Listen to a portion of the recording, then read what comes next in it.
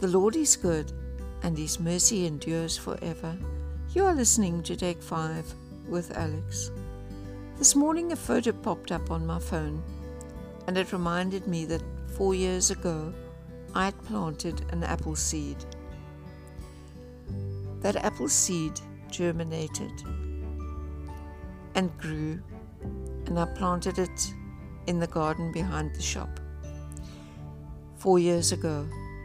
That apple tree is now as tall as I am, and apparently apples take between 5 and 8 years to bear, so there's another 1 to 4 years to see how the apples will be that are on that tree. And then I probably need another apple tree, because I think you need 2 of them to be able to bear fruit. Be that as it may, I planted the seed. I didn't just throw the pips in the bin. When I was growing up, we had a big oak tree behind our house, and I spent many hours in the tree and under that tree, falling out of that tree, and just basically enjoying what that tree had to offer.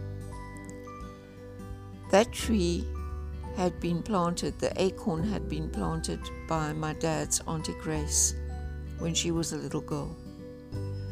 And I enjoyed the fruit of her labors. We don't always plant seeds for ourselves. Mostly the seeds we plant are for the next generation.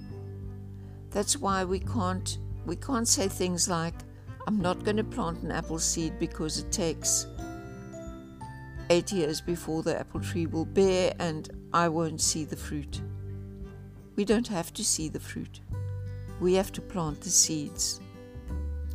We have to be always willing to plant seeds of all kinds, physical seeds, spiritual seeds, emotional seeds. We have to make sure that the next generation is going to be able to live out our legacy. Whatever we know, whatever we can do, we need to pass on. Psalm 78 verse 4 says, We will not hide them from their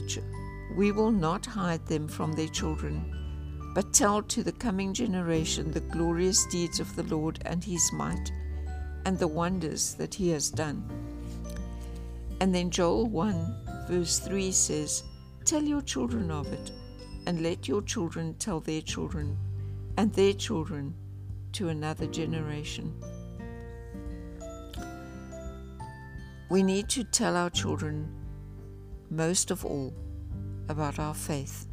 We need to teach our children how to live, and how to live well. We mustn't leave that to the world, because the world is going to tell them a lie. We need to bring up our children with the truths that we know, the truths that we've been taught, and the truths that we've lived to see. Without doing that, our world is going to be lost. So today, let's start planting seeds.